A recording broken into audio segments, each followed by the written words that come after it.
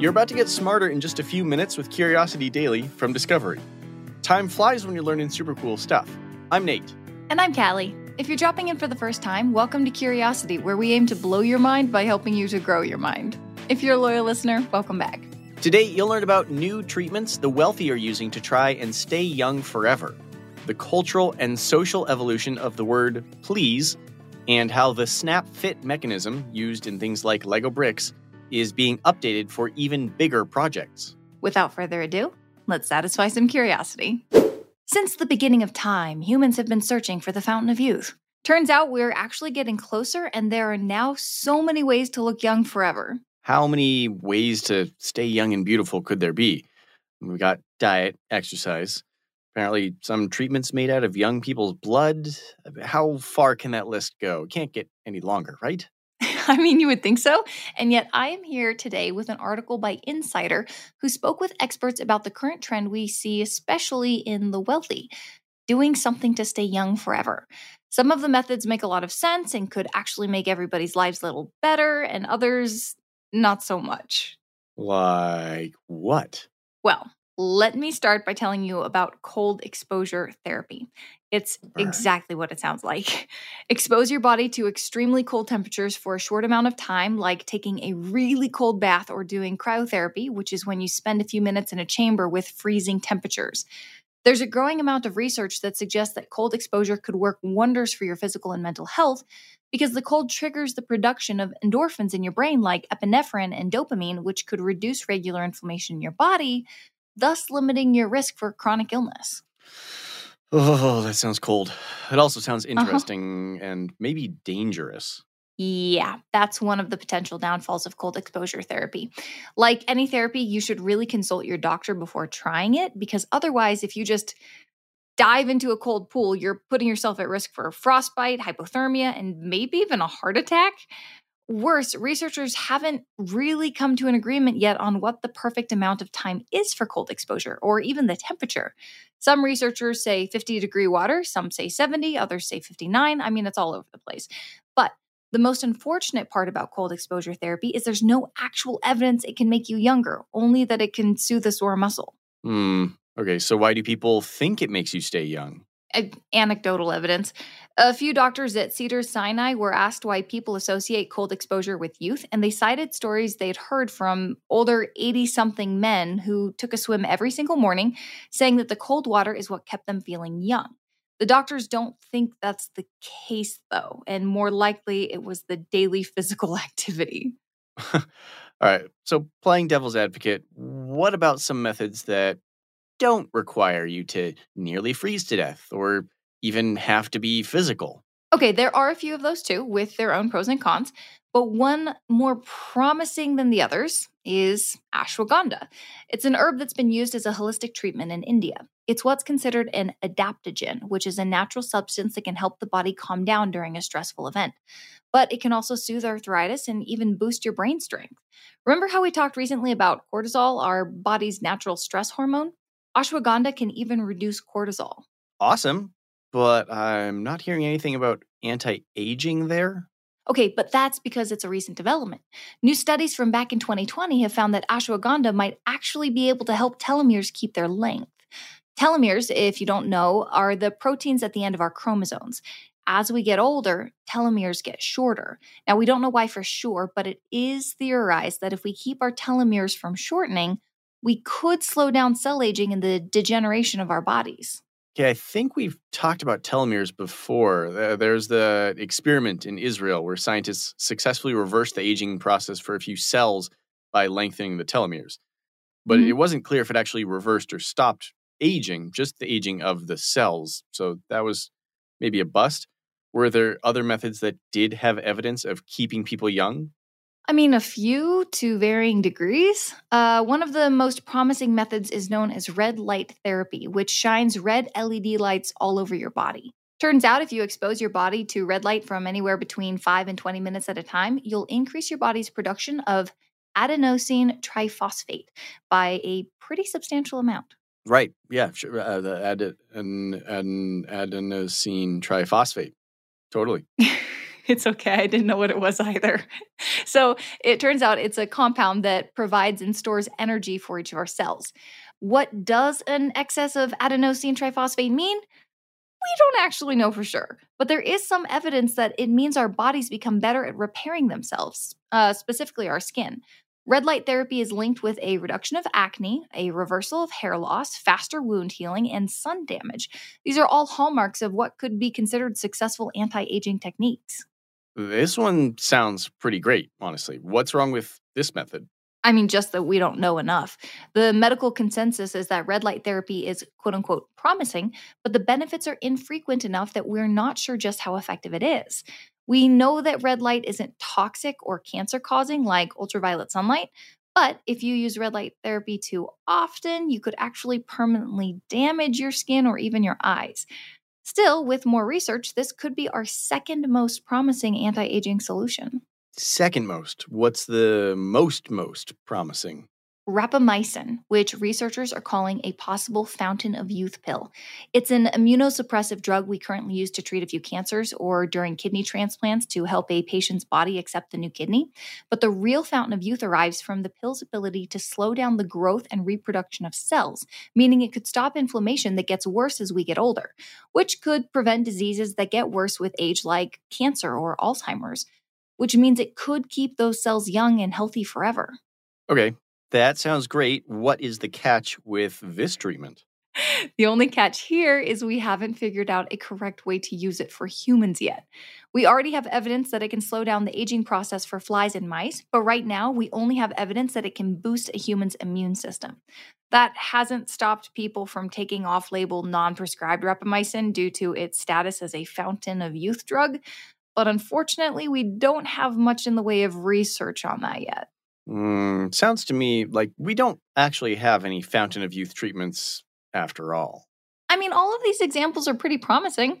We just need a bit more research to commit to any single one of them, and honestly, in moderation, none of them will hurt you. For the time being, it's like you said when we talked about telomeres before. If you want to stay young forever, you can't. But you can stay healthy with a proper diet and good old-fashioned exercise. Whether any of these things will make you feel better, well, that's kind of up to you.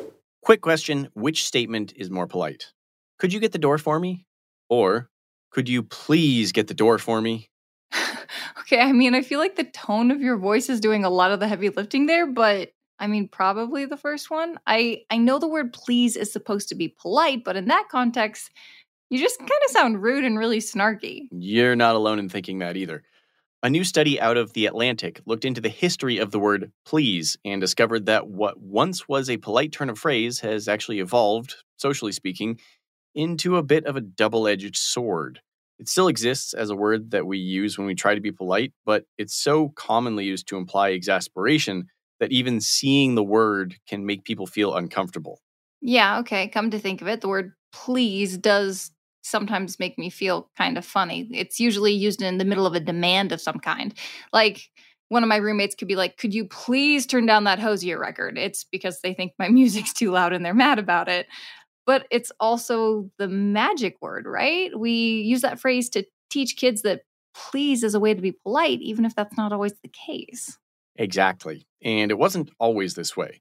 The first record we have of the word please in English language comes from back in the 1300s when a 4-word phrase was translated from French, if it please you. In this context, it's meant to be a sort of humble request. For example, in a 15th century English epic called Les Morts d'Arthur, a character says, "And if it please you, that I may be made knight," as a request to the king to become a knight. This phrase in French still implies humbleness and is even used today in France. But after the 1300s, it took a bit of a turn in the English-speaking world. How did 4 words, if it please you, turn into one like adverb or verb? It started around the 16th century when 4 words became 3. All references to the phrase around it removed it and became if you please. Same meaning, but shorter to say. Then around 1659, another word disappeared. Please you to have a little patience is a turn of phrase James Shirley used in his play Honoria and Mammon. But much like the Highlander, there can be only one. In 1771, the first recorded use of please on its own was used in a letter by a London merchant. The study out of the Atlantic calls this first example of please being used with graceless urgency, much less polite than before, while also signifying that something needed to happen now. And that was it? Was there any reason for it? Not that we know of, but like most other evolutions in language, it was probably due to it being efficient to say certain things in fewer words. It's a social evolution. Think about how when I say the word laser, you know exactly what I'm talking about. A bright beam of light, maybe deadly, maybe not, but it's concentrated in one direction. When you write the word, it's all in lowercase because it's just considered a word now. But it originated as an acronym for light amplification by stimulated emission of radiation. Over time, laser became such a common way to describe this sort of phenomenon that it just became a full-on word. And the same thing happened with if it please you and please. Well, what happened to make please feel so rude in 2023? A few centuries of further social evolution. The study from the Atlantic cites a psychologist named Steven Pinker who researched how please has been used across history in works of fiction. From 1860 to 2012, people used it more and more, probably due to a trend in fiction writers creating more works in an informal way, basically to get polite language across in less words. But Pinker thinks writers may have gone too far with the informality over time. Okay, what do you mean? Around 2012, there seemed to be a shift in fiction and also the social consciousness on the use of the word please. Suddenly, the word might read as a character being either rude or too fawning and gushy. Please became a word that required the correct context. A little kid asking, "May I have more ice cream, please?" Yeah, that's benign. But a police officer saying, "License and registration, please," sounds less like a plea and more like a demand, especially to younger people. Well, okay, wait, what's different for younger people? Because please is also the magic word, right? We use that phrase to teach kids that please is a way to be polite, even if that's not always the case. There's not really any data on this, but even renowned modern thinkers like Noam Chomsky believe that the word please has a certain snark to it when it comes out of a young person's mouth. He believes it implies they've been told something more than enough times. For example, if you ask a young person something about themselves that isn't true and they respond with please, that can showcase a number of things: anger, passive aggression, desperation, or even more literary concepts like irony. What it doesn't display is what it's intended to, which is politeness. And I think a lot of that may have to do with how we teach kids early that please is the polite phrase. Well, the word please, born sometime in 1300, died 2023 on Curiosity Daily. If please is so rude, what do we say now? For starters, I want to make it clear that please isn't dead. Again, it can be used in a number of different contexts appropriately. But if you want to maintain a polite tone, one example you could use is to ask, "Would you mind?" instead.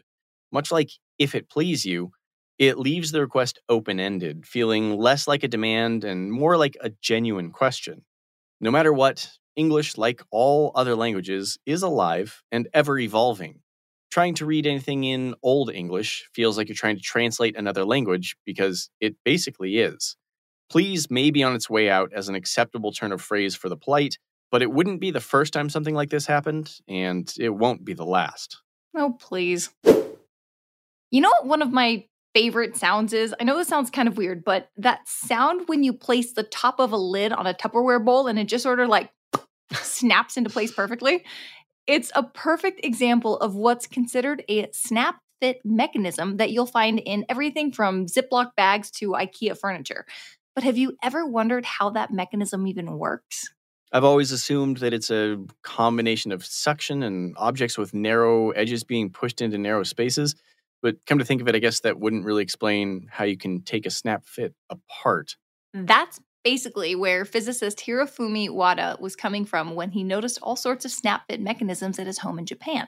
His wife and kids used everything from electronic toys with snap fit battery covers to freezer bags in the kitchen, and he needed to know how something that seemed so simple could be used for so many things. So he wanted to experiment. And one day, his student Kisuke Yoshida was messing around with some materials in a lab setting and found the perfect combination of items to put the snap fit experiment to the test. Was it a brand new set of IKEA furniture? No, this was a very basic rigid plastic cylinder. Oh. The student used the cylinder with a thin piece of plastic that had been doused in hot water for long enough that it would bend quite easily when they pushed the cylinder into the plastic. Their goal at first was just to create their own snap fit mechanism, so they kept rearranging the plastic sheet, folding it or rolling it up, and then pushing the cylinder into it. That sounds less like an experiment and more like just two scientists playing with a few pieces of plastic. Okay, but remember, in the infamous words of Adam Savage from Mythbusters, the only difference between screwing around in science is writing it down. Wada said the goal was to keep the experiment simple because they wanted to study a simplified system in detail. Basically, if they could learn how the simplest snaps work, somebody could maybe develop better industrial variants later on. Here's what I'm curious about, though. They managed to poke a cylinder through a plastic sheet. How does that represent a snap fit? Let me put it another way. Snap fits are, by their very nature, asymmetrical. They're easy to put together and a bit harder to take apart. Whenever this kind of thing is being made, the goal is to make it so you can push the lock mechanism into place and make it just a little harder to separate without making it impossible to remove, of course. What Wada and Yoshida's work does is show that the best snap fits depend entirely on how an object's shape interacts with its ability to change shape and then mold back into place. In short, their work with snap fits seems simple, but according to them, it is, and I quote, an exquisite combination of geometry, elasticity, and friction that could lead to a real revolution in how similar designs are made in the future. Well, I'm going to have to agree with them. It's really cool that they were able to make something so complicated seem so easy. What kind of revolution is it that they're referring to? Think about anything that relies on glue or plastic that, if recycled or disposed of, would cause harm to the environment. For an example, an apartment building. The very foundation of how most buildings are made, probably even the building I'm in right now. By innovating different kinds of snap fit mechanisms, especially the kind that don't come apart so easily, you'd eliminate the need for glue, cement, or any other adhesives. What you just described is a giant Lego house. And yeah, that's a future I want to be part of. Yep. Right? Okay, just imagine living in a nice yet properly insulated Lego home with a nice Lego door and your Lego robot. And if you're thinking, wait, why would I have a Lego robot? It's because another possible innovation in the Snap Fit can tie itself into robotics.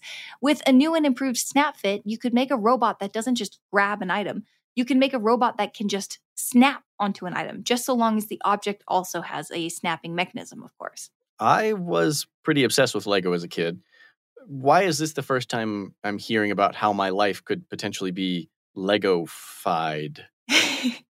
There's this mathematician at Oxford in the UK named Dominic Vella who didn't help Wada with the study, but considers himself a huge fan of Wada's work and the concept of snap fit mechanics.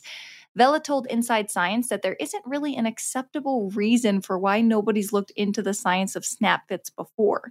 He has a theory that it's because the snap fit worked and nobody ever thought to question it. Wait, you're telling me that scientists, people who are naturally curious and are supposed to question everything, did not question the snap fit? Nate, did you question the snap fit? Well, okay. See? It's something society at large has maybe taken a bit for granted, but because of Wada and Yoshida, we finally have a few answers as to how and why this material works. So the next time you're packing your lunch into a secure piece of Tupperware, just remember to say thanks to these guys, because without the snap fit mechanism, your lunch would just spill all over the place. Let's recap what we learned today to wrap up. In recent years, Silicon Valley billionaires have become obsessed with finding the fountain of youth, the one treatment that will keep a person young and beautiful forever.